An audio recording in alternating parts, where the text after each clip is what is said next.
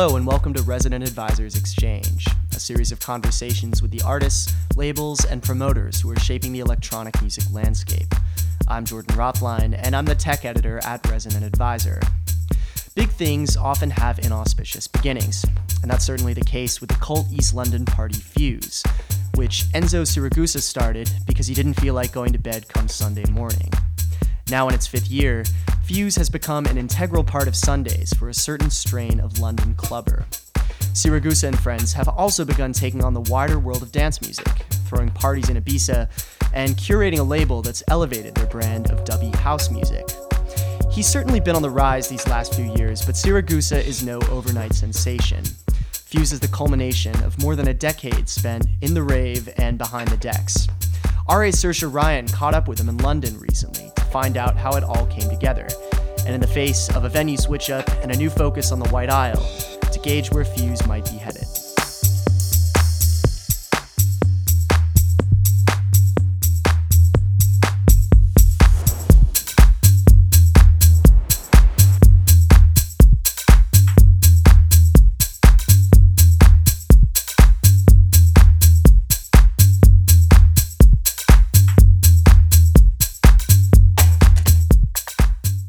It's been an incredible year for you over the last 2 years especially. I think one of the major things that I'm sure a lot of people know about is you joining the Artista Life family, which is also known as Desolate.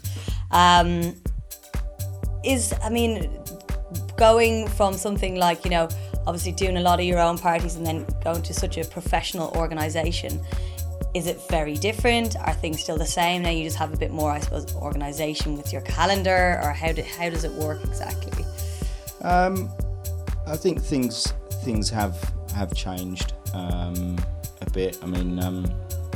It's definitely more organised. Yeah. Like uber professional and does it very take a lot German of stress and efficient. It does. It takes a lot of stress away. I'd always had the bookings managed by kind of myself and my business partner Tony and Fuse. So it was, and to be honest, I used to reject a lot of bookings because I didn't like to play too many gigs unless it was the right kind of place. And sure. I had Fuse every week, so I sort of had my fill, and I was quite happy. But since joining them, obviously things have pushed on since then to another level, and there's a lot more bookings. And I think having an agency that deals with that kind of thing, that is professional and does that, makes life a lot easier, because I don't think I would be able to cope with the amount of I've booked the wrong flights back. I've turned up to the airport and realised that I've booked the flight the wrong way round, and stuff like that before. So I would imagine, it's a lot less kind of scary when you're turning up to the airport and it's probably... there's a team, behind the scenes there doing logistics and all sorts. So, it's a very professional organisation. Do you get much say in, let's say, for instance, if there's an event that you don't really want to do and you've been booked, or... No.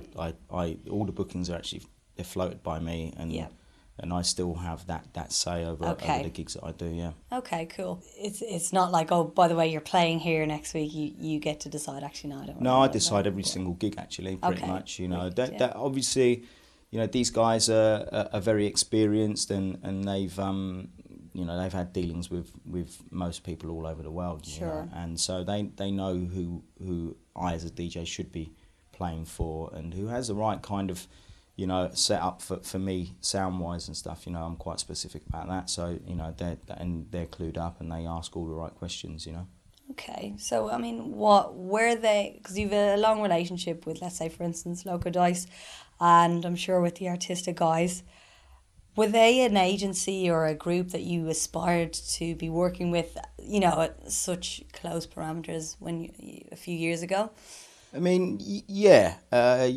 Desolate was, something that I used to love the music, the stuff that Martin and Dice were doing, it was something, that was a cornerstone of our sound, I suppose, going back about 4 or 5 years ago. So of course, when they came calling, it was amazing, because it was something I'd looked at and watched evolve, and thought that's pretty cool. They've come from music to setting up this record label, from someone like Loco Dice playing at DC10 and his career evolving into a label and an agency. So, you know, yeah, sure. I mean, you know, who wouldn't aspire to something like that? Of course. Do you think, I mean, that particular group and have really grown their fan base over the last few years? You know, the success has been like incredible. Does that ever worry you that, you know, something might be getting too big and it's becoming like music for the masses, because your history is very underground, you know, a lot of kind of intimate parties? Do you feel that you would, you know, in the future like to become so big that you're playing these huge arenas, or would you like to stay at one level? Have you ever thought about it that way? I have thought about it. I think, you know, my feeling right now is I'd want to keep on the vibe that I've always been, which is kind of underground. I think I don't really subscribe to this notion of underground. It's not really, you know, I think, for example, with Fuse, we never professed to be underground, even though people would call it underground. And, you know, like now that the press is kind of getting a little kind of on the bandwagon and looking at me and looking at Fuse, you know, it's like all of a sudden it's the freshest thing to come out of London's underground, whereas, you know, nearly 35 years old, you know, I've been playing for 20 years nearly, you know, don't feel that fresh. But, you know, I think it's more subcultural, and with any subculture, you know, it becomes more available, you know, and it grows. And I think that's what's happened with Fuse. And I want to keep it on that level, you know. I'm never going to, I don't see myself in big stadiums, if I'm honest with you. It's not my thing. You know, I play based on a connection and a feeling, and I kind of want to keep that. So that's where my head's at, you know. And I'd like to play more parties like Fuse and stuff like that, you know, that kind of size. Yeah, and you know, coming back to Fuse then, what, about 5 years ago or so that you launched? Firstly, tell me, for anyone who will be listening to this, you know, because we have a global audience that may not have been to a Fuse before. It's a weekly Sunday party. You can probably explain a little bit more to, you know, people who don't know it that well, and then we'll go into a bit deeper about, you know, where Fuse has come from. So tell me about Fuse as a party. Yes, so I mean, you know, it started as a weekly party. Used to start around 10 in the morning, so it was an after party, you know, and it grew quickly. It took us by surprise, to be honest, how quickly it grew. And you know, the party was actually an afterthought, because we were actually doing another party at the time on a Saturday night. What was that? Circuit at Home Bar.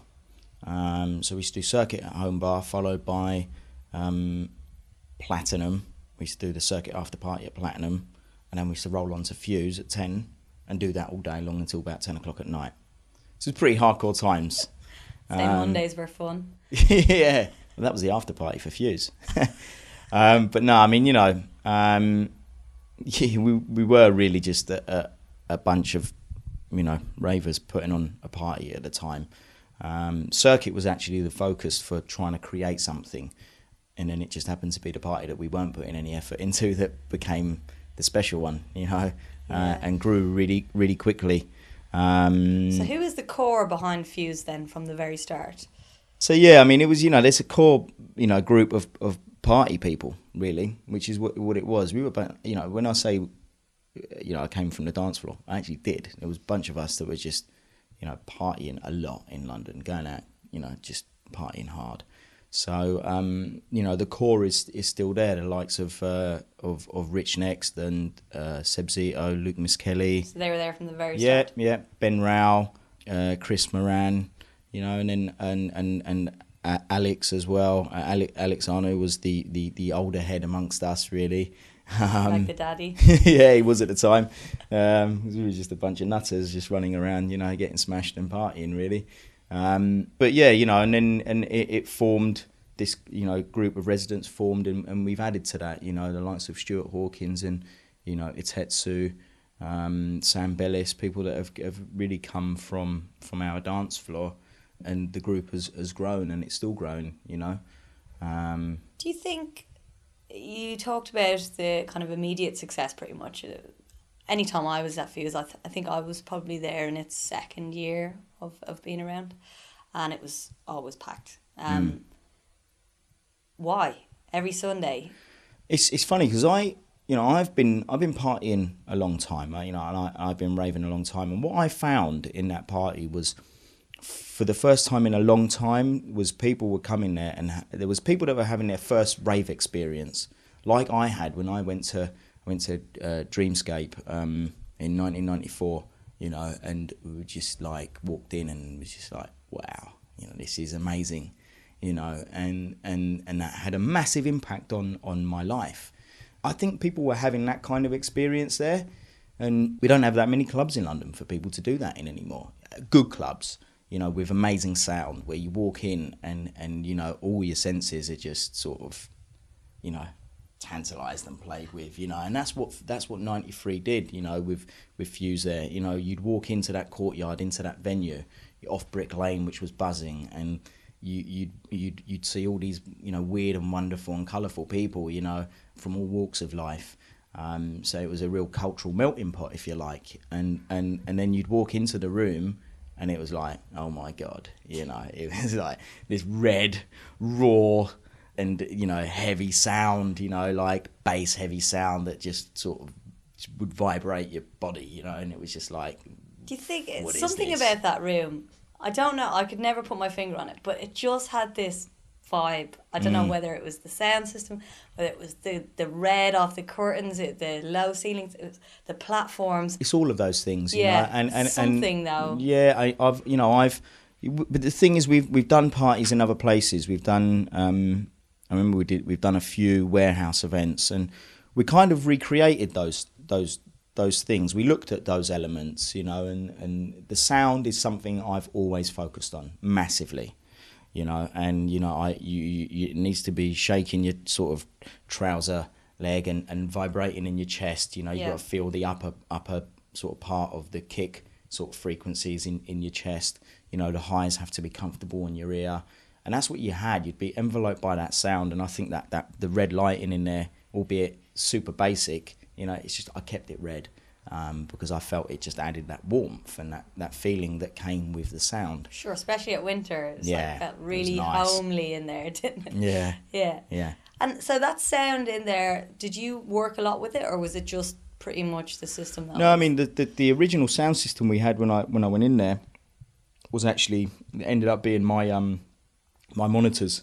Oh, really? So we had 5 Mackie speakers. Actually, I remember you telling me about so we had 5 Mackie speakers positioned in various places, and they would overheat during the day, like one by one, and we'd have to switch it off and fan it from behind, and then switch it back on again. But we had the most amazing sub. Like, it was just some old school. I don't even know what it was, what make it was, but this sub was massive. And I realised that's what made the difference in that room. So when we then persuaded 93 to upgrade the system, we had everyone come in, and I worked with all of them to listen to the sound, and we settled on D&B, so the D&B Audio Technica sound system, and it was just like that made a big difference, huge difference, and really took the party to the next level. And then I took those Mackie speakers and I put all of them in my booth. So I was just like, at least they're not going to waste. Yeah, well, exactly. Yeah, so for it was a DJ's wet dream, really. You was just like enveloped by sound all around you. Yeah. So is the sound in the DJ box quite different then? Well, I think because the sound was so loud on the dance floor, it kind of filled the room up anyway, and the whole room was just full of bass. And the Mackies that we put in the booth, just added that high frequency for when you were DJing, But the bass was just all around you anyway in that room. Sure. So, yeah. So you talked about people from all walks of life, which is, absolutely so true. You can kind of go in there and there's like every culture in there, and a lot of people know each other. It's kind of like a family. Like when you've been going quite a few times, it's familiar faces. But because you're in the middle of East London, you're in the middle of Brick Lane, so much goes on there.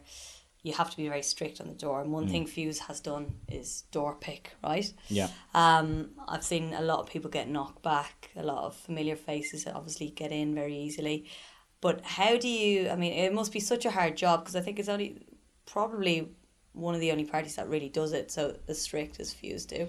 Is it because of where they are, or is it because, you know, you had an element that you had to try and get rid of at some point, or how exactly did you decide you were going to do that? I think London changed around the time that we started the party. You know, when we started the party, we had 2 security staff, and within a few months, once this party took off, it was like the Wild West in there. You know, it was pretty ridiculous, and that's not sustainable. You know, it's like someone could get hurt. You know, there needs to be an element of control. Now, around that time, I think clubbing changed in London with like we were saying about less venues and stuff, and the crowd changed, you know, just in general, in all clubs. I felt around 4 years ago, and it was like the masses became interested in you know, in the music, which is cool, which is fine. But at the end of the day, we had a small club, and it was like the Wild West, and it needed to be controlled. So, you know, we decided that we'd introduce that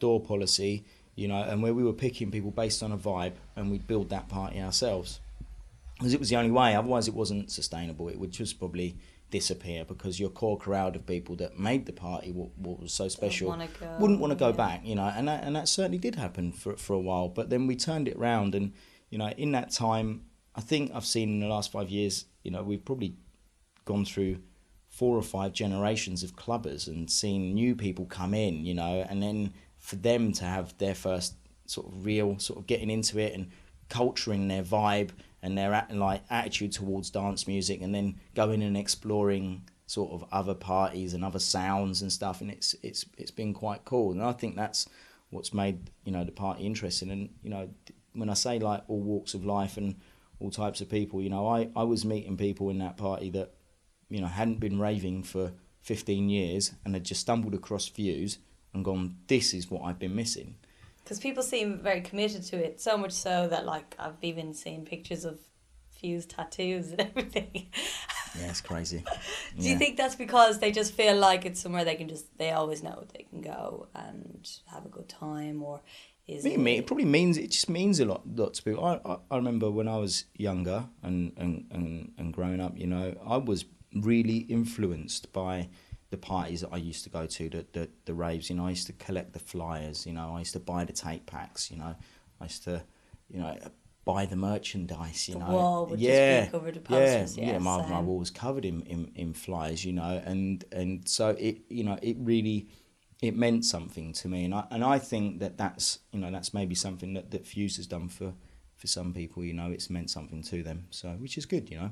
Yeah, cool. So you guys were, I suppose, the victims of this whole issues with East London and licensing council and everything, and recently 93 Feet East, which is where Fuse was for so long, was closed down, and you guys had to move, right? Yeah.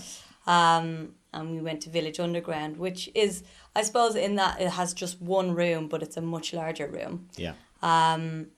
But how did that feel when you found out? Did it come to as a massive shock?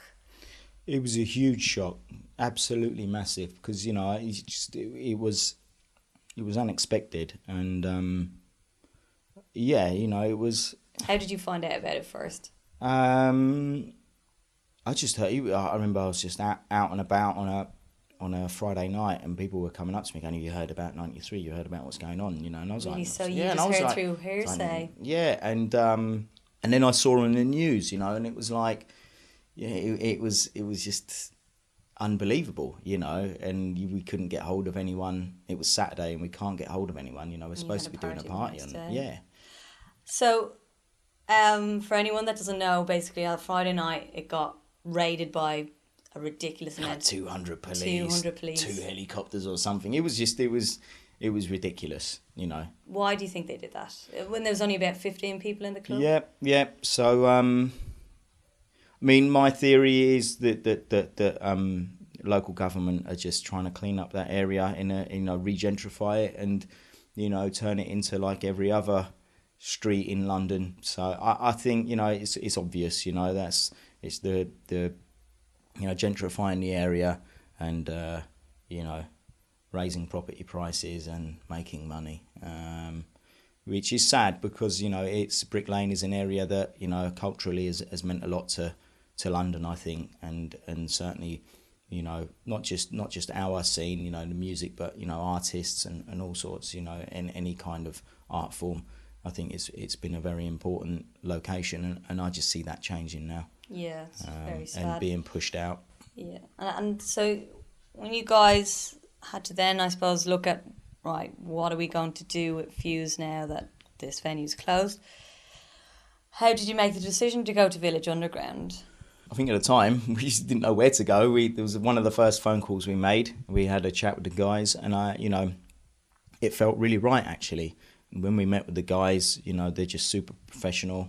Got an amazing team of people there. And once we did the first event there, it really did feel like it was an obvious next step. You know, 93, we kind of cobbled everything together. It just came together somehow. I'm not sure how. It was hard work, to be honest, doing an event there every Sunday and managing it all. You know, the place was a bar. It wasn't a club. Yeah. The team behind it weren't geared up to dealing with this kind of thing. So it was a huge amount of work, you know. So I suppose when you've gone to Village Underground, a lot more things are ready, kind of made and tailored for what you're doing. You know, and the guys that work there have a huge amount of experience. They've come from, you know, festivals, from other clubs in London. You know, there's an amazing team there. So, you know, it's enabled us to really start looking forward to where we want to take the party, and, you know, it's actually been really refreshing. Yeah. You know, so, you know, every cloud has a silver lining, I suppose. And what was the feedback like? Because obviously, as we were talking about, there was a real intimate, like, homely, warm vibe in 93.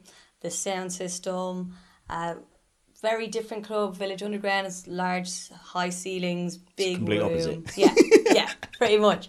Do you feel like the party's changed at all, or is it, you know, what have you done to kind of keep that, you know, I suppose, vibe as you mentioned that was at 93? So, you know, I think the first thing that you should always do in any situation like this is not try and recreate something. You know, so we've reinvented it, and, you know, we work very hard on the feel of the room.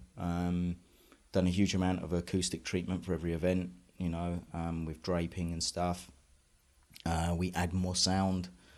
We make sure that from the DJ's perspective, when you're in that booth, it's amazing. You know, I put a huge amount of focus on that. I bring in a DJ technician to make sure that the DJs are comfortable, that the sound's good in the booth, so that, you know, the party starts in that booth, which was what we kind of had at 93. You were kind of enveloped by the sound, and it was just really nice to play there. So I've made sure that that's continued at Village Underground, and then on the dance floor, you know, the sound is good, and it's you know, because the first time we went there, it was like, well, you know, it was overwhelming. It was a big room, sound was all over the place. We had 3 days to organise the party, you know, but I have to say, you know, we're pretty much there now, you know, and by having the right sound in the booth, and for a DJ to do his thing and play and express himself, I think that comes across on the dance floor in the end.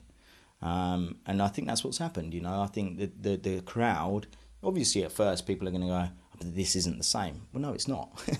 You know, just look around you. This is something else. Now you have to make the choice as to whether you like this, you know. And then, you know, people have, you know, and then they're just like, yeah, I do like this. This is good, you know, and it is a good experience. And then we've kind of built on that, and it's a new thing. And musically, you know, we've started to change a little bit, maybe, you know, maybe we are playing a slightly bigger room sound, if you like, but it's still our sound and it's our take on it. And I think all the DJs have loved playing there, you know, so it's just given us something else. It's just refreshing. Yeah. Something new. For so many years, you guys were booking people, you know, the headliners when you do those parties. For instance, like a Cassie, a Loco Dice, a Toby Newman, you know, some major key players within the industry. They were free parties, so it was free to get in unless it's, you know, a New Year's Day or whatever. Do you feel there was ever any like resentment from other promoters who were doing maybe same artist but on a Saturday night and charging 20 quid in or something like that? Did they ever feel like... I never got any vibes off anyone, but I mean, yeah, sure, you know, it's, you know, we did it was free, but you know, it was just a different concept, you know, and it was an amazing experience for the DJs to play, you know, at Fuse, and you know, so it was. You know, and a lot of these people I'm kind of friends with, so of course, you know, and they're there at the party themselves. Yeah, so you know, and a lot of the time, a lot of DJs would come and play unannounced, and just because they wanted to play, you know. So I don't think, I mean, if anyone resents that, then it's their problem, really. Yeah, I mean, you know, fair enough. Yeah.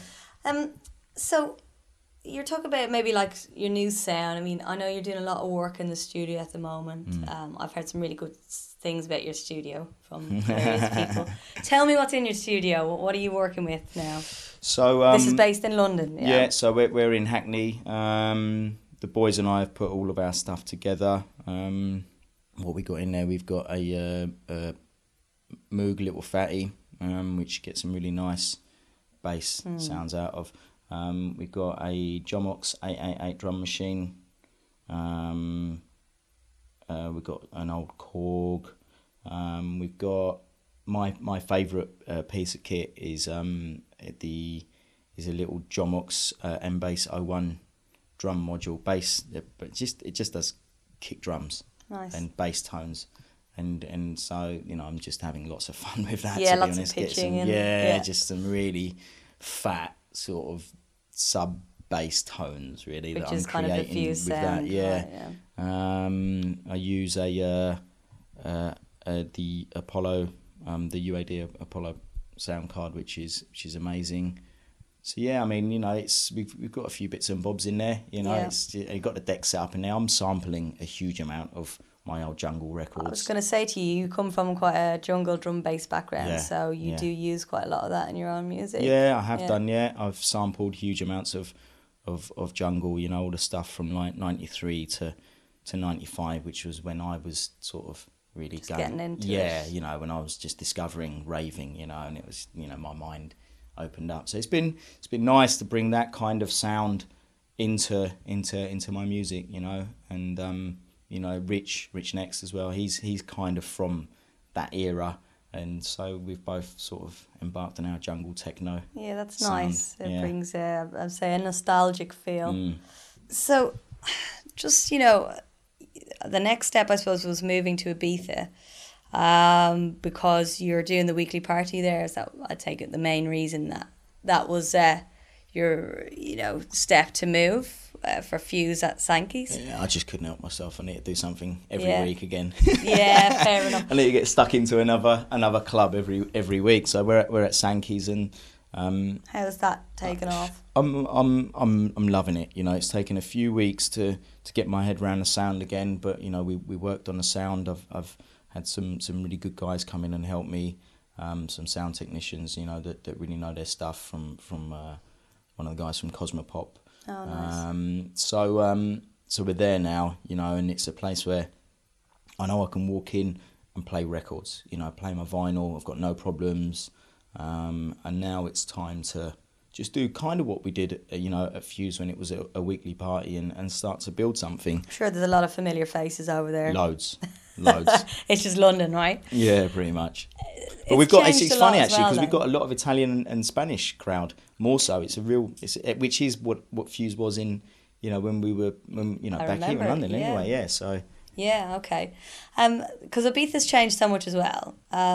You know, it's become very focused on super club. I mean, it was always had its super clubs, but you know, you're talking about the way Ushuaia is now, and it's, you know, a lot more money orientated from my experience from living there years and years ago.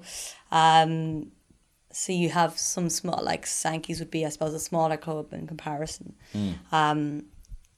Do you think that in the future you would ever go to one of the larger ones if it was offered to you, or would you like to keep it at the kind of smaller stage? I think I have everything I need at Sankey's. I mean, it's you know, we're only using one room. It's got 3 rooms. You know, you could stick like near enough 3,000 people in that club. Really? Yeah. But right now it's a 1-room party. We wanted to focus, like, it's myself and Seb there every week as residents, and we're flying over, and one of the other guys or 2 of the other guys from our roster, with the odd guest here and there. You know, Tinny joins us quite a lot, but she's on the island, every week doing Tinny and the Gang, and she's one of my best friends. So it makes sense, you know. But we're keeping it like that. So, I mean, yeah, I've got everything I need there. I've got a club that, you know, David Vincent there just pays attention to what I'm saying about the sound and is investing more money in the sound, you know, when I'm walking around as I do, listening to each speaker and trying to EQ stuff and saying we need another can over there, and, you know, so the guy listens to me, so I've got everything I need. Perfect. Yeah. And I think that sound, that I suppose it's hard to explain this for people who may not know the Fuse sound as well. It's quite dubby. It's, I don't know how to explain it, but it has its own particular sound. Dare I say, fusic. I know. But it does. I've often heard people say, "Oh, that's a real Fuse sounding tune." I don't know what it is, but it has that kind of. I'm not sure what it is. Yeah. I mean, look, as a DJ, I play right across the board, and people that hear me play, especially when I'm playing 6 hours, will hear me go from house into techno, into deep house, back to techno, and, you know, it has a dubbier sound, and the sound that we've made obviously was a sound that was very much. There's lots of like sounds, isn't there? Like, you know, like percussion sounds that have really been processed a lot. Yeah, especially when you listen to the likes of Rich or Itetsu, you know, there's like, it's intricate and it's deep, but always with that rolling dubby groove and some interesting bass lines typically. I think it's a sound which has come from London. You know, London has so much. We have so many different sounds and scenes, and I think all of us have come from, you know, jungle drum and bass, hardcore techno. You can hear it. You definitely. can hear everything. Yeah, you know, garage. It's all there. You know, and which I'm you know, I think it's amazing that we've got that, and I mean it's brilliant. You know, but now I'm seeing this. You know, people that are relating to it, and then they're starting to make it their own, and people from outside of London, actually all over the world now, that are actually, so I suppose, getting into the sound, and it's sort of. Do you think it works evolving. in Ibiza? Because I mean, I think last year was when I first started seeing, you know, these kind of dubbier sounds coming to the island, where it was a lot more in the past houseier, tech houseier, you know, and techno. It was that fast techno, you know. Obviously with Teeny and yourselves, who've been doing parties there for a while, but there wasn't really much else options like that. You know, you might have Next Wave or, you know, the Romanian guys, but they've only really started doing some things in the last year as well. Do you think that kind of more, as we were saying earlier, underground sound has become more popular? Is it exactly what the island needed, maybe? I mean, how do you think it's transpired over there? Yeah, I think with the big clubs, you know, they've. In a big room, you need a big sound. You know, I understand that. You know, I play in some big rooms now. You know, and you can't. You know, luckily I get to play the warm ups, but you know, sometimes, you know, like I take my hat off to the other DJs. You know, they're able to move a crowd, and you need bigger sounds to do that. You know, this sound is working maybe in, you know, as we say, a bit more underground. You know, it's in the smaller clubs, and it works. And why is that, do you think? Well, because I think, like I said, that in a big room, you play. You know, you have to play bigger sounding music. You have to fill a room. You know, frequencies have to fill that space. You know, so you need big open hi hats, and like that's why house and techno. And you need big noise to generate the energy to move through that crowd and get them energized, you know. So I think in the smaller clubs, you know, you don't have to play that music, even though some DJs turn up and do that. And when we're turning up and playing something completely different, and our sound is moving people in a different way, rather than getting your hands up in the air, you're putting your head down. You're putting your head down and raving, you know, and it's more in the belly, you know, somewhere around there, you know. So that's, you know, I think that's resonating with people, and it's working, you know. And especially in a club like Sankey's, for example, where I've got the sound that I want, and I've got it sounding the way I want it, I can play that music, and I know how it's going to work for people, and that's why I think it's starting to work. And people come there, they're having an experience on the island over the last few years. listening to this music, you know, and they're just, you know, going away, taking that and trying to do that as well, which is cool. You know, it's evolving and people are getting into the sound and, you know, it's working. Taking on a life on its own, yeah. Yeah, well, that's good news. What are your thoughts on how, I mean, you've been going to Ibiza, I'm sure, for a long time. It seems to take like certain, it goes through phases. So you'll have, you know, a couple of years where there's no outdoor events. It's very strict. Police are coming down hard and everything. Then it'll go back to these kind of beach parties and everything's okay again. What's it like now? What do you see it like? How is it for you at the moment? Things seem a little bit more relaxed. Okay. Certainly. You know, there was that time over the last few years where you couldn't do anything. You know, if you ran over a little bit, you had, you know, there's the fine waiting for you with the police outside. You know, you couldn't do any parties on beaches. You know, I'm seeing more and more little underground, you know, naughty little parties popping up, which is great, which is what you need, because that's where the magic is. I feel on that island, you know, away from all the big money clubs. I think that yes, that the island is changing a lot. You know, there is a lot more money, and it is becoming focused on that. But I think as a result, I think, you know, this year I sort of saw this coming a while back, and I said to the guys at Sangis, for example, you know, it's about not being greedy, you know, and keeping pricing, you know, right, and not ripping people off, because I feel too many of the big clubs it's just silly money, you know. You throw away $2,000 like in a week or whatever. And I said this to friends and stuff over there that doing parties. It's like, you need to understand, like, as a clubber myself, you know, I went to that island and went there not even just as a club, as a worker. You know, I was a worker there. You know, I was for years, and you had to pick and choose the parties you go to because you don't have much money. You know, so you can't expect the same person to go to the same club. Yeah, and you're not going to go to the same club, you know, 3 times in 1 week. You know, if it's stupid money to get in, you're going to pick and choose which DJ you're going to want to hear. You know, so I think that there's, you know, I think there's a harsh reality coming to a lot of the promoters over there. You know, and unfortunately, it's hitting a few people where they're not getting the numbers that they want through the door. I suppose it serves them right, though, right? If they're charging ridiculous money. Well, yeah, and I think some of the promoters, you know, it's unlucky because, you know, it's the clubs have a lot of say as well. But I think this is a year where that starts to stabilise itself because there's only so many punters out there, and people need to be a bit more realistic, and hopefully that's happening on the island, you know. Yeah, and you said earlier that you're playing just mostly vinyl now and some, you know, CDs, USB sometime. You pretty much gone back to that completely? You know, yeah, I've gone back to, I only really shop for vinyl. Where? Mainly Dex and Juno.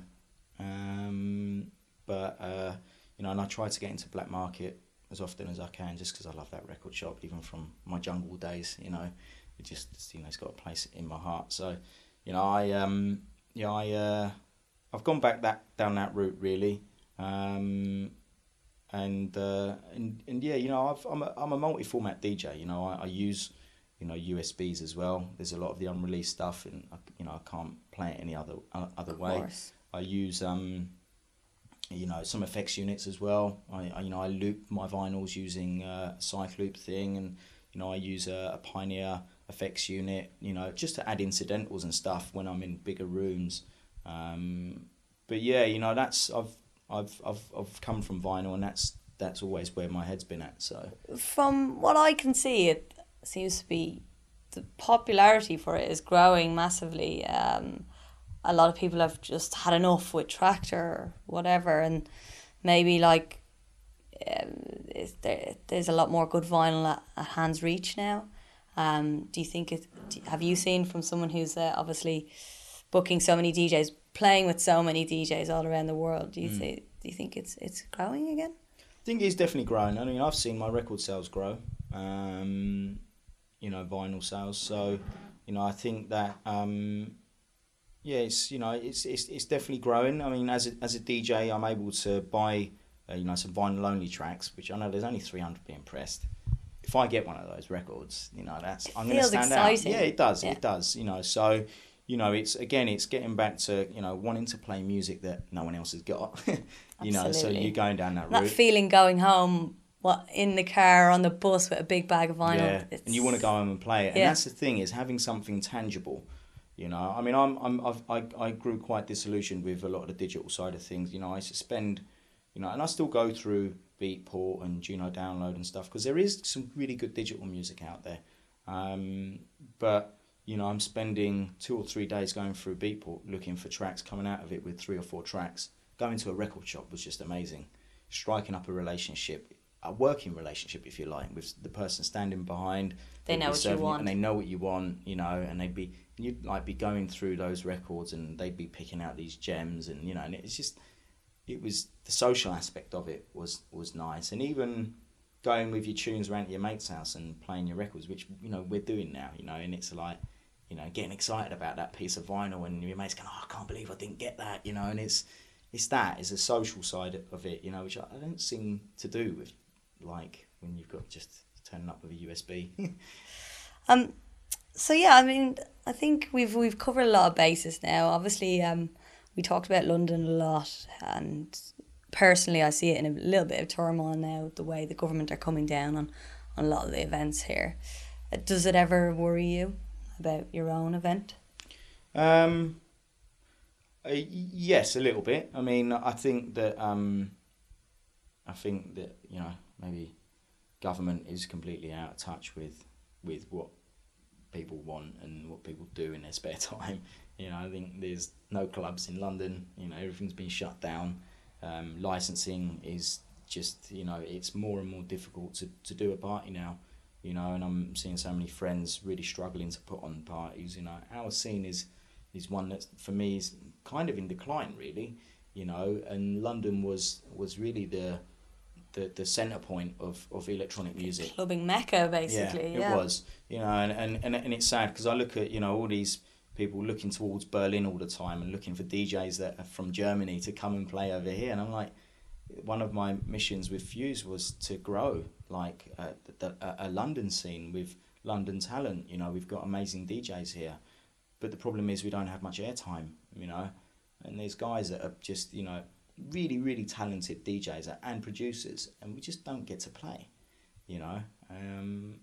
So yeah, sure. For me, doing my parties, yeah, I'd like to do more in London, but to be honest, I can't find a venue to do them in. So, let's talk about, you're doing a label as well, the Fuse label. But the stuff that you're releasing at the moment, are you open to going on a lot of other labels, or do you want to push things to your own? I'm a DJ, and that's what I'm not a producer as such, even though over the last 10 years I've become a producer, I suppose. I'm able to make music, but my emphasis is always on going out. I love playing records out in clubs. I love the clubbing experience, actually, as much as actually DJing itself. So that's my emphasis, and I would be, I'm open to doing stuff on other labels. The problem is I don't have that much time, doing up to 5 gigs a week sometimes. Wow. So it's I wish I had more time in the studio, but already this summer I haven't done anything. I've done a few loops on aeroplanes. Do you get any pressure from like your agency to do it, or not really? Because I think they know I'm a DJ. Yeah. I could have spent time working in the studio and releasing music and going at it from that angle, but I've sort of got to this point through my DJing more so than the music I've made. Yeah. It's more fun. Yeah. But yeah, I've got my labels. And I'm kind of focused on them, really. So, Fuse label, Fuse London record label that you guys are obviously working very hard on. Tell me a little bit more about it. Is there much going on for the future? So there's loads going on we've got 2 labels now. So we've got Fuse London, which it's the original label. It's for the residents, for the guys that are part of Fuse in London. That I feel have come from the dance floor from Fuse. So there's loads coming out on that. The likes of Rich Next have probably got an album coming. He makes like a track a week. And guy's just prolific. You know, I've been working on a collaboration with Roscoe and Luke Kelly, and also with Itetsu. Collaborations with Seb. Seb's just like Seb Zito's on another level as well, production wise. So, you know, that's really grown well. You got even like extended crew and family. You know, Dan Lively and Dan Fazzarelli, people like just loads of people like that are coming from the dance floor that you know, making great music. You know, then Infuse we set up because we're just inundated with people making music which is kind of inspired by our sound, you know, and they're from further afield. So we set that up, and you have an opportunity now to platform these people's music globally. And it is a platform, and that's exactly the way I see it, you know. And because we've never come at this from, you know, the perspective of having like the big remixes and all that, you know, I did feel that we should focus on what we do and put that out there and present that without the remixes, you know, paying money for remixes to sell records. I just figured if the records sell, they sell, and you know, and we had to pay for our own press when we first started and stuff, but now people are more interested in what we're doing. The records are selling really well, so yeah, you know, it's a platform for the guys, you know, and we're able to make our own music, our own sound, and not have to rely on bigger, more sort of you know, famous artists to sell records. It seems like so much work. You're doing a party in London, a party in bloody Ibiza, the label, and then also doing world touring. Like, how do you prioritise? I'm working 7 days a week. You know, I'm working on my flights. You know, yeah, we're all working. You know, all of the guys are involved in running things. You know, Seb Zito, for example, is doing a lot of the A&R on Infuse with me. You know, all of the guys are coming to me with tracks that are being sent, because inevitably, I think I have about 2,000 unread emails in my inbox. So the guys have, you know, have their own email addresses. Guys are sending them music, and the ones that really stand out, they're sending to me. You know, so all the boys are doing that. You know, and are they, because it's, you know, when you take that, I suppose, step from maybe just having a full-time job or whatever to, okay, dedicating then your life to the music thing and doing that full-time. Is that what everyone's done? Because sometimes that can be a really hard, like, sustainable Some of the guys have done it. I mean, Seb took that step, you know. I mean, I took that step, 7 years ago. It's a hard step to take. What were you doing before then? I was in, I worked in IT sales. Really? Yeah, for nearly 10 years. Yeah, so, you know, scary sacrifice. Yeah, it is. You know, it's a big step for anyone to take, and but you know, I think it's a necessary step, because I think it makes you you have to make sacrifices, and I don't think this career comes easily. You know, and you need to, you know, you especially now, you know, it's not just about being a DJ anymore. You know, typically you do need to make music, and you do need to network, and you do need to, you know, create marketing. Yeah, it's everything. Yeah, so yeah, you know, it's not easy, but the guys, you know, most of them are making that step, you know, and I've certainly, you know, tried to support the guys in, you know, Roscoe's done it. You've got the likes of Jun Nakamoto. Unfortunately, isn't with us anymore in London. He lives in Japan, but you know, he's done it and doing really well, you know, but they're all making that step and really working on their careers, you know, and I'd say anyone that's looking to do this, that's what you need to do in the end. Yeah. You know, I mean, it's good to, obviously, sometimes it's all right to have, you can have that 9-to-5 job as well, but I think you still need to make a commitment to your career, and that's going to mean that you need to dedicate time to it. So yes, you can't be just going out all the time. It's not going out raving, that's for sure. Yeah. You know?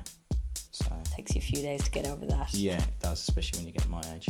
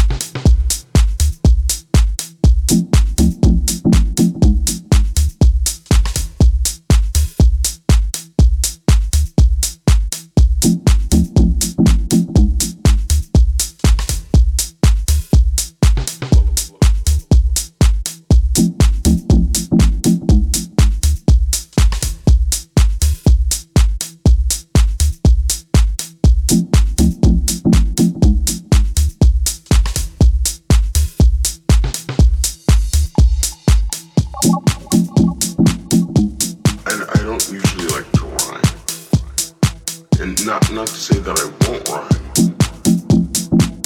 I just don't like to force it. If it sounds forced, I won't do it, you know?